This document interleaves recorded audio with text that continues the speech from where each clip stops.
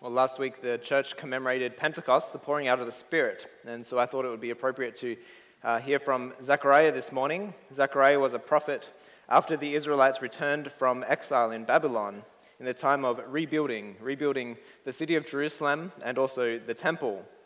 And in this time of rebuilding, God's people needed a lot of encouragement. In chapter 4 of Zechariah has what is perhaps a well-known verse where God says, this rebuilding is not going to happen by might and not by power, but by my Spirit. So through his Spirit poured out on the church at Pentecost, the Lord is with his people and he is rebuilding. And so I'd like to read with you, first of all, our text will be from chapter 2, but as we prepare for that, I'd like to read verse 1 to 7 of chapter 1. Let's read that together.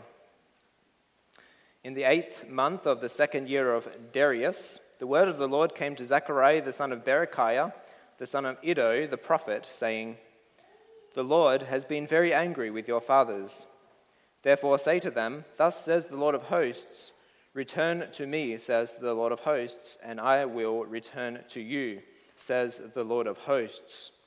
Do not be like your fathers, to whom the former prophets preached, saying, thus says the Lord of hosts, turn now from your evil ways and your evil deeds. But they did not hear me, nor heed me, says the Lord. Your fathers, where are they? And the prophets, do they live forever? Yet surely my words and my statutes, which I commanded my servants the prophets, did they not overtake your fathers?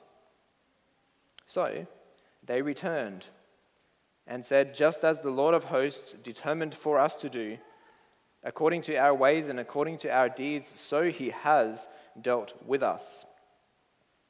On the 24th day of the 11th month, which is the month Shebat, in the 2nd year of Darius, the word of the Lord came to Zechariah, the son of Berechiah, the son of Iddo the prophet. And then he brings him a vision. And then follows two visions. And actually, I'd like to add one more reading, and that comes from our confessions, the confessions of the church, the Belgic confession. I'd like to read that Article 27 of the Belgic confession with you before we read Zechariah chapter 2. As perhaps many of you know, I was recently had an exam to do, and as I was studying for this exam, one of the things that I was studying was the doctrine of the church, and so I was thinking about Article 27 and some of these other things, and I thought that it would suit the message of this morning's sermon very well, so I just thought I would just read that with you as well. Article 27 from the Belgic Confession, you can find it on page 510. Let's read that together. This is the church's confession. We believe and profess one Catholic or universal church, which is a holy congregation and assembly of the true Christian believers who expect their entire salvation in Jesus Christ, are washed by his blood, and are sanctified and sealed by the Holy Spirit. This church has existed from the beginning of the world and will be to the end. For Christ is an eternal King who cannot be without subjects. This holy church is preserved by God against the fury of the whole world, although for a while it may look very small and as extinct in the eyes of man. Thus, during the perilous reign of Ahab, the Lord kept for himself 7,000 persons who had not bowed their knees to Baal. Moreover, this holy church is not confined or limited to one particular place or to certain persons, but is spread and dispersed throughout the entire world. Yet it is joined and united with heart and will in one and the same Spirit by the power of faith. And I'd like to read also the first paragraph of 28, everyone's duty to join the church. We believe, since this holy assembly and congregation is the assembly of the redeemed, and there is no salvation outside of it, that no one ought to withdraw from it, content to be by himself, no matter what his status or standing may be. But all and everyone are obliged to join it and unite with it, maintaining the unity of the church. They must submit themselves to its instruction and discipline, bend their necks under the yoke of Jesus Christ, and serve the edification of the brothers and sisters according to the talents which God has given them as members of the same body. So far from the church's confession. Let's now turn to our text for this morning, which is Zechariah chapter 2.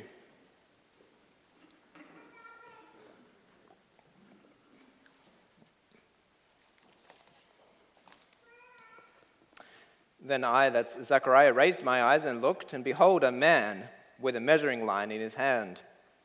And so I said, "Where are you going?" And he said to me, "To measure Jerusalem, to see what is its width and what is its length."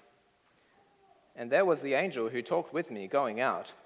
And another angel was coming out to meet him, who said to him, "Run, speak to this young man, saying, Jerusalem shall be inhabited as towns without walls because of the multitude of men and livestock in it. For I, says the Lord, will be a wall of fire all around her, and I will be the glory in her midst. Up, up, flee from the land of the north, says the Lord, for I have spread you abroad like the four winds of heaven, says the Lord. Up, Zion, escape, you who dwell with the daughter of Babylon. For thus says the Lord of hosts, He sent me after glory to the nations which plunder you, for he who touches you touches the apple of his eye. For surely I will shake my hand against them, and they shall become spoil for their servants. Then you will know that the Lord of hosts has sent me. Sing and rejoice, O daughter of Zion, for behold, I am coming, and I will dwell in your midst, says the Lord. Many nations shall be joined to the Lord in that day, and they shall become my people, and I will dwell in your midst. Then you will know that the Lord of hosts has sent me to you. And the Lord will take possession of Judah as his inheritance in the Holy Land, and will again choose Jerusalem. Be silent, all flesh, before the Lord, for he is aroused from his holy habitation. So far, the reading of God's holy word.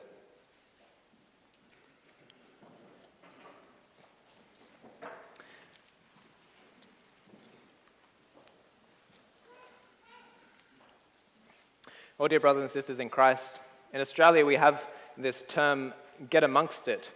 It's what we might say at the beginning of a feast where there's a nice meal spread out and it's time to start eating, get amongst it. Or maybe when someone has a nice opportunity that comes their way, an opportunity to join a hockey team or whatever it is, get amongst it.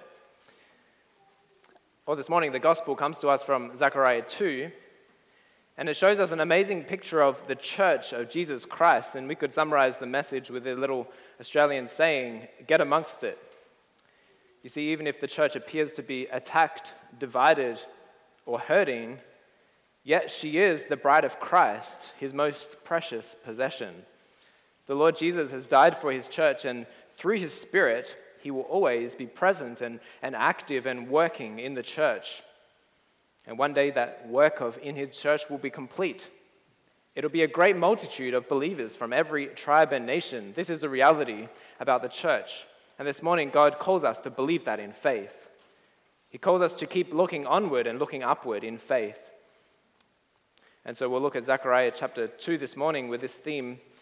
God promises great things for the church. Get amongst it. We're going to see three parts to our message. Firstly, in verses 1 to 5, we're going to see that God will rebuild Jerusalem. And then in verses 6 to 9, we're going to see that God calls his exiles still living in Babylon to return to Jerusalem. And then in the third part of this message, verse 10 to 13, we'll see that God calls his people to rejoice. So first of all, God will rebuild Jerusalem. And as we begin to look at our text this morning, I want to ask you how you think about the church. Is it something that you're excited about? Or do you think of the church as a place where there's a lot of positive growth, a vibrant community of believers? Or perhaps it's something you're not so excited about. Maybe to you, church seems somewhat stale. Membership is stagnated. The future of the church seems grim. And maybe work in the church is daunting, that you don't see much point because hearts are hard, the same sins persist, and the unchurched people around you ignore your community, your presence in the community. And perhaps there are Sunday mornings when you wake up and church is the last place that you feel like going to. How do you think about the church? Well, in Jerusalem in the year 519 BC, there was a lot of reason for discouragement. You see, these exiled people, they'd just come back from Babylon, they're from exile. But this task of rebuilding the temple and the city walls was daunting. They'd begun to rebuild their own houses, but the temple was only just started, and it seemed too much. It would take too long. And besides, it was never going to be as good as the temple that Solomon had built anyway. On top of that, Jerusalem was not the nicest place to live. There were many vacant lots and many abandoned buildings. In fact, we learn from Nehemiah chapter 11 that they had to cast lots for 10% of people who were living in surrounding villages to move into Jerusalem just to try and fill the city up somewhat. And so the people who were living in Jerusalem at this time, they were understandably pessimistic about the future of God's city. Maybe you felt this way when you've faced a big project, building a house or maybe beginning to learn an instrument. It just seems to take so long. Or reaching out to your unchurched friends, your efforts seem fruitless. And perhaps you can start to become cynical about the future of the church as well, that the work seems too much. There is so much rebuilding to be done. Well, the people in Jerusalem felt like this, discouraged, overwhelmed by the work that needed to be done, pessimistic about the future. And it was to these people that God's word came in the form of a vision from Zechariah chapter 2. And it's to us that God also comes with the same message. And Zechariah, in this vision, he sees a man with a measuring line, a man who goes to measure Jerusalem. You might think of a construction worker when he begins to measure out a foundation with his measuring tape, or a surveyor as he marks out the boundaries of a new subdivision. This is the beginning of something new when you build something. You start off with the measurements. And so what did the measuring tape show? It showed that restoration was beginning to happen, that the project is underway. Jerusalem will be rebuilt. It's just like Jeremiah had foretold centuries earlier. The prophet Jeremiah said in Jeremiah 31, he said, "The days are coming when the city shall be rebuilt for the Lord." And so now the measuring tape is out. The project has begun. Jeremiah's prophecy would be fulfilled. The city would be rebuilt. So God has taken out his measuring tape. And then another angel comes and tells Zechariah's angel, the one whom he had been speaking with, to run for a message with a young man. We're not really sure who the young man was. Some say that it was Zechariah. Some say it was the man holding the measuring tape, and some say it was the man holding the other end of the measuring tape. No one really knows for sure. But we know the message that this young man is supposed to receive. And the message is this, that Jerusalem shall be inhabited as villages without walls because of the multitude of people and livestock in it. There's going to be a population explosion in Jerusalem. It's going to be a prosperous city again. There's going to be a day when Jerusalem would have so many people, so many animals that they can't even fit inside the city walls. What an encouraging message for these people as they were sparsely populated in Jerusalem. One day their city again would be heavily populated, even crowded. And while not having any walls, it was an extremely vulnerable status. It showed that they were an unprotected and an even conquered city. Yet God says in verse 5, he says, "I will be to her a wall of fire all around, and I will be the glory in her midst." You see, even though they have no walls, God promises to protect his city. The Lord who had protected them on their journey through the desert when they came out of Egypt, he led them by the pillar of fire. This God would also protect his people with a wall of fire. Or maybe, boys and girls, maybe you remember the story about Elisha when he was in the city of Dothan. And then a foreign king surrounded the city with horses and chariots, a great army. But you remember Elisha wasn't afraid. And why wasn't he afraid? It's because he knew that surrounding this big army, there was a mountain full of horses and chariots of fire, God's army. And at first his servant couldn't see this army around the other army. But then Elisha prayed and his servant's eyes were opened so that he could see this divine protection. God protected that city with chariots of fire. And in a similar way, he would be to Jerusalem a wall of fire. He would protect his city. So this is the meaning of Zechariah's vision. God promises that Jerusalem would be prosperous and it would be well protected. God is rebuilding the city. He's taken out his measuring tape and he's busy working to again make a prosperous city that he will always protect. This is what he wants his people to see with the eyes of faith. And this truth is the same today, brothers and sisters. That God will make the church of Jesus Christ into a great population, and he will protect her always. Remember what Jesus said to his disciples when he gave them the Great Commission. He said, "All authority in heaven and on earth has been given to me." And so as the one who holds authority over everything, he is able to give protection. And this is what he says, "I am with you always, even to the end of the age." Jesus will, with his church, abide. He will do that through his Spirit. Last week we celebrated Pentecost. The Spirit was poured out. He would be with his Spirit forever, as he says in John, with his people forever, as he says in John 14. A beautiful line in Article 27 of Belgic Confession says it so nicely, that Christ is an eternal king who cannot be without subjects. We read about the protection of the church, the pouring out of the Spirit in Acts chapter 2 at Pentecost.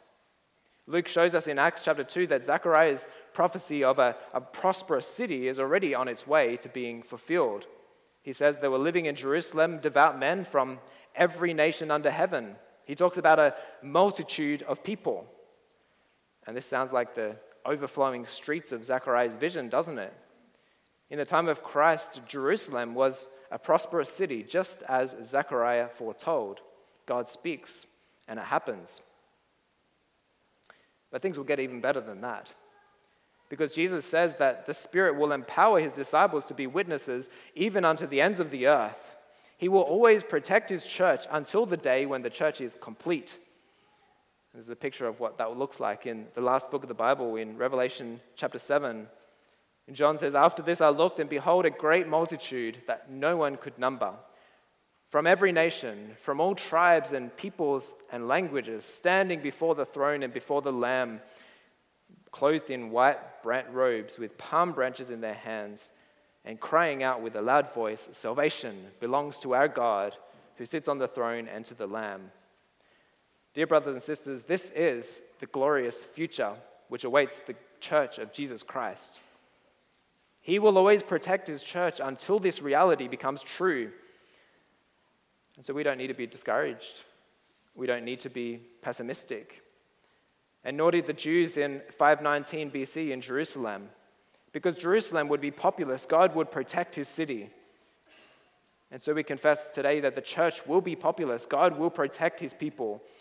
Do you see this with the eyes of faith?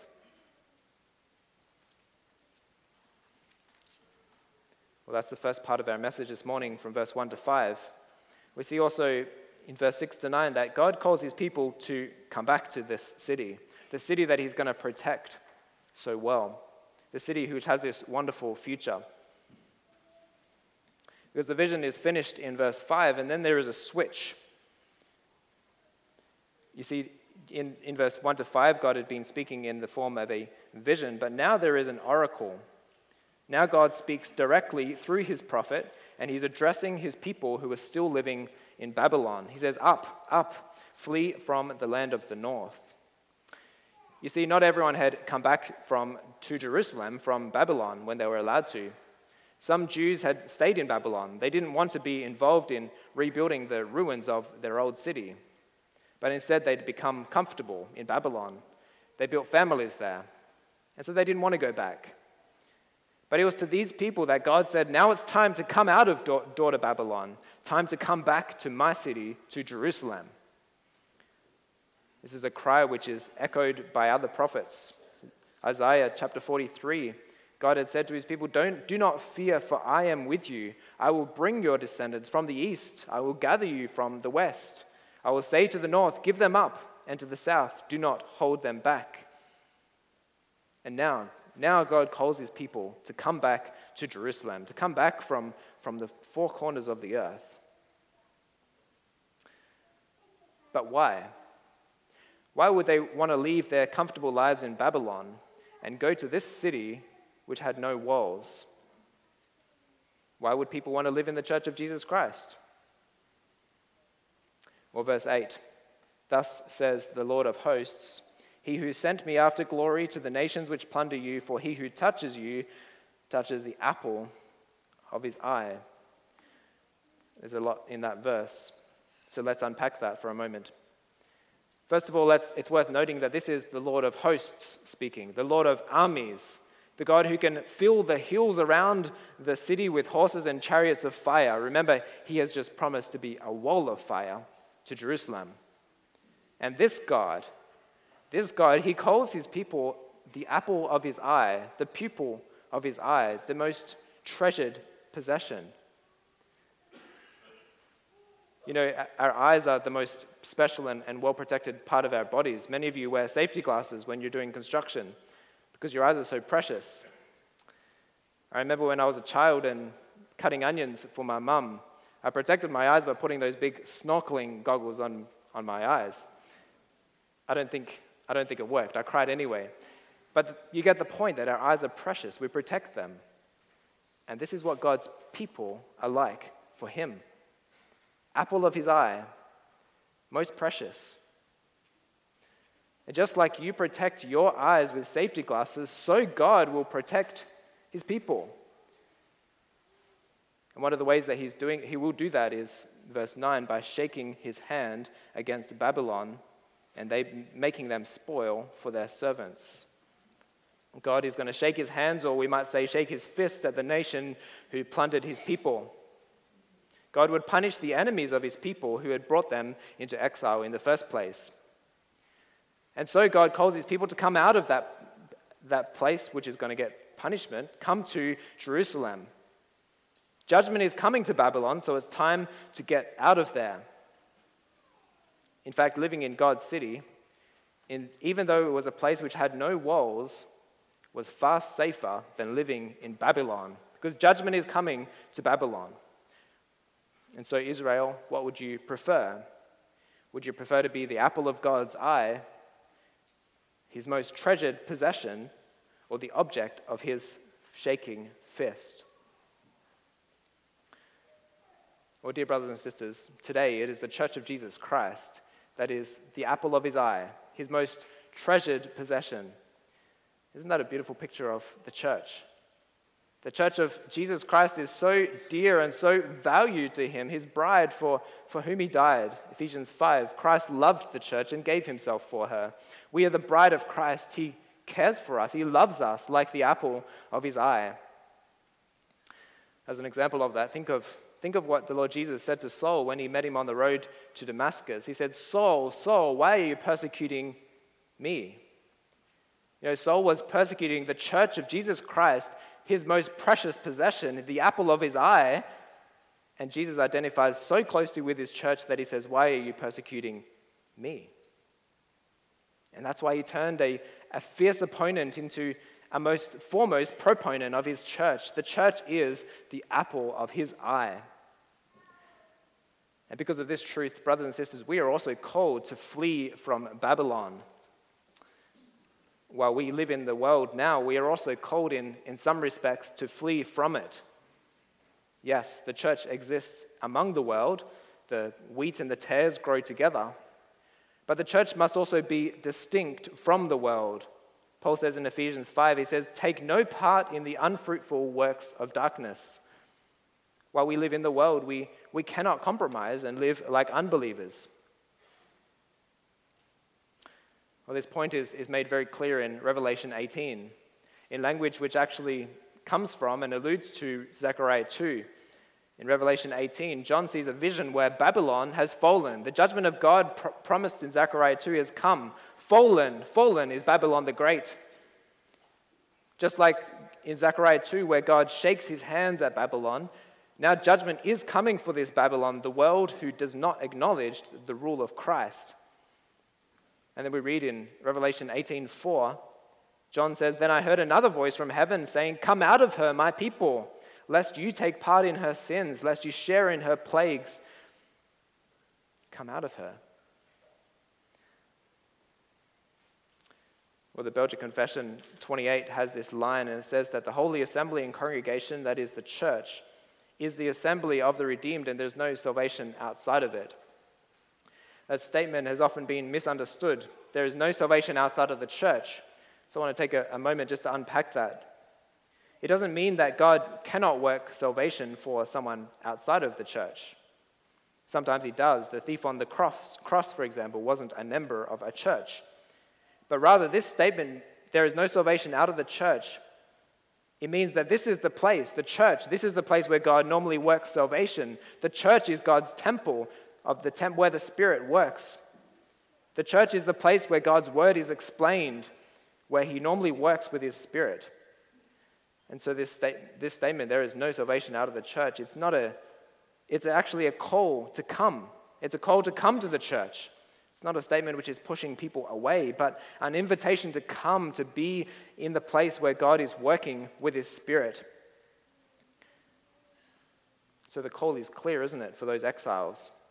And it's also clear for us that God wants us, his people, to be devoted to him and to come out of Babylon. Judgment is coming for the world. So flee from works of darkness. Flee from unrighteousness. If you're living in Babylon this morning, if you're not fleeing from those unfruitful works of darkness, and you know what they are, then God calls you this morning to flee. Judgment is coming. Flee Babylon and instead find refuge in God's well-protected city, his church. And that's all of us. Help each other to not take part in those unfruitful works of darkness. This is the word that God has for his people living in Babylon. It's time to come back. It's time to return to Jerusalem, to the city which has such a great future. Jerusalem, the church, that's the place to be. Get amongst it.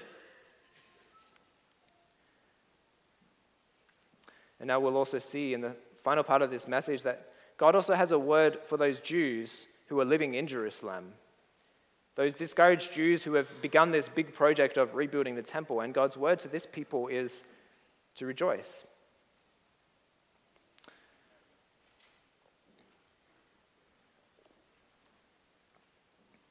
You see in verse 10, the scene shifts back to Jerusalem, O daughter of Zion. Sing and rejoice, O daughter of Zion, for behold, I am coming, and I will dwell in your midst, says the Lord. So why rejoice when the temple of God is in ruins? Well, these people rejoice by faith in the promises of God. They can rejoice because God is with them. God is going to live with them. Emmanuel. This was fuel for their work of rebuilding the temple. God is going to come and dwell with them, and the temple was a sign of that reality. The Lord your God is in your midst, a mighty one who will save, Zechariah 3. God is with his people. That's reason to rejoice, isn't it? And we see in verse 11 that the Lord is going to dwell with a people who are gathered from all nations. Many nations shall join themselves to the Lord in that day and shall be my people. You see, right now, Jerusalem is a city with no walls in the time of this prophecy, a city that still looked very conquered. But it would become a worldwide center for all nations. Just as God had promised to Abraham in Genesis 12. Maybe you remember that promise that God would make Abraham into a great nation. In you, all the families of the earth shall be blessed. Zechariah 2 echoes this great promise. And Paul shows us in the New Testament that this promise is being fulfilled in Jesus Christ. He says in Ephesians 2 that Christ is the cornerstone of the church because he has broken down the barriers between Jews and between Gentiles. He is the cornerstone, and in him, the whole structure being joined together grows up into a holy temple in the Lord. In him, you are also being built together as a dwelling place for God by the Spirit. The church of Jesus Christ, with all the nations, is a dwelling place for God. What a wonderful truth this is, brothers and sisters. That the church is built on Christ and all nations come to him as a savior. The church is the very place where God lives. He lives among us with his Spirit. And isn't this also a reason for us to rejoice, brothers and sisters? This has already begun to happen at Pentecost. when God's Spirit was poured out on the church and people from many nations heard the gospel. We see it happening throughout the book of Acts, as Christ guides his church through his Spirit and the message of salvation begins to spread to the ends of the earth. God is with his church, just as Jesus said, "I am with you always, even to the end of the age." God, who in his Son came to dwell with us, he will never leave his church. The bridegroom has died for his bride. He will never forsake her. And so in the church today, we also have great reason to rejoice. We are the bride of Christ, his inheritance, and we already have the Spirit of God dwelling in our hearts. 2 Corinthians 6, we are the temple of the living God. God with us, right in our hearts. And so the Spirit lives in our hearts, and we have a taste of the New Jerusalem already now. And then when we look forward to that great New Jerusalem, we can look forward to a day when God will dwell with us fully. Revelation 21 says, "I saw the holy city, the New Jerusalem, coming down out of heaven from God, prepared as a bride adorned for her husband. And I heard a loud voice from the throne saying, 'Behold, the dwelling place of God is with man. He will dwell with them, and they will be his people, and God himself will be with them as their God.'" That's what it will be like in the New Jerusalem. We'll live with God. We'll see him face to face. That's the glorious future of the church, and that's the promise that we're also called to embrace by faith this morning. And finally, as we finish this morning, I want to draw your attention to the final verse 13. "Be silent, all flesh, before the Lord, for he is aroused from his holy dwelling." You know, this work of God to protect his church as the pupil of his eye, this work of God to gather all nations into the church, this work has cosmic significance. The church is not something that exists on a lonely corner of the planet while the rest of earth dwellers do their thing. No, God has roused himself for this work. Everyone's going to know about it. Even if the church seems small today, know that God has roused himself. And so all flesh are to be silent. Everyone must submit to him, the Lord of heaven and earth.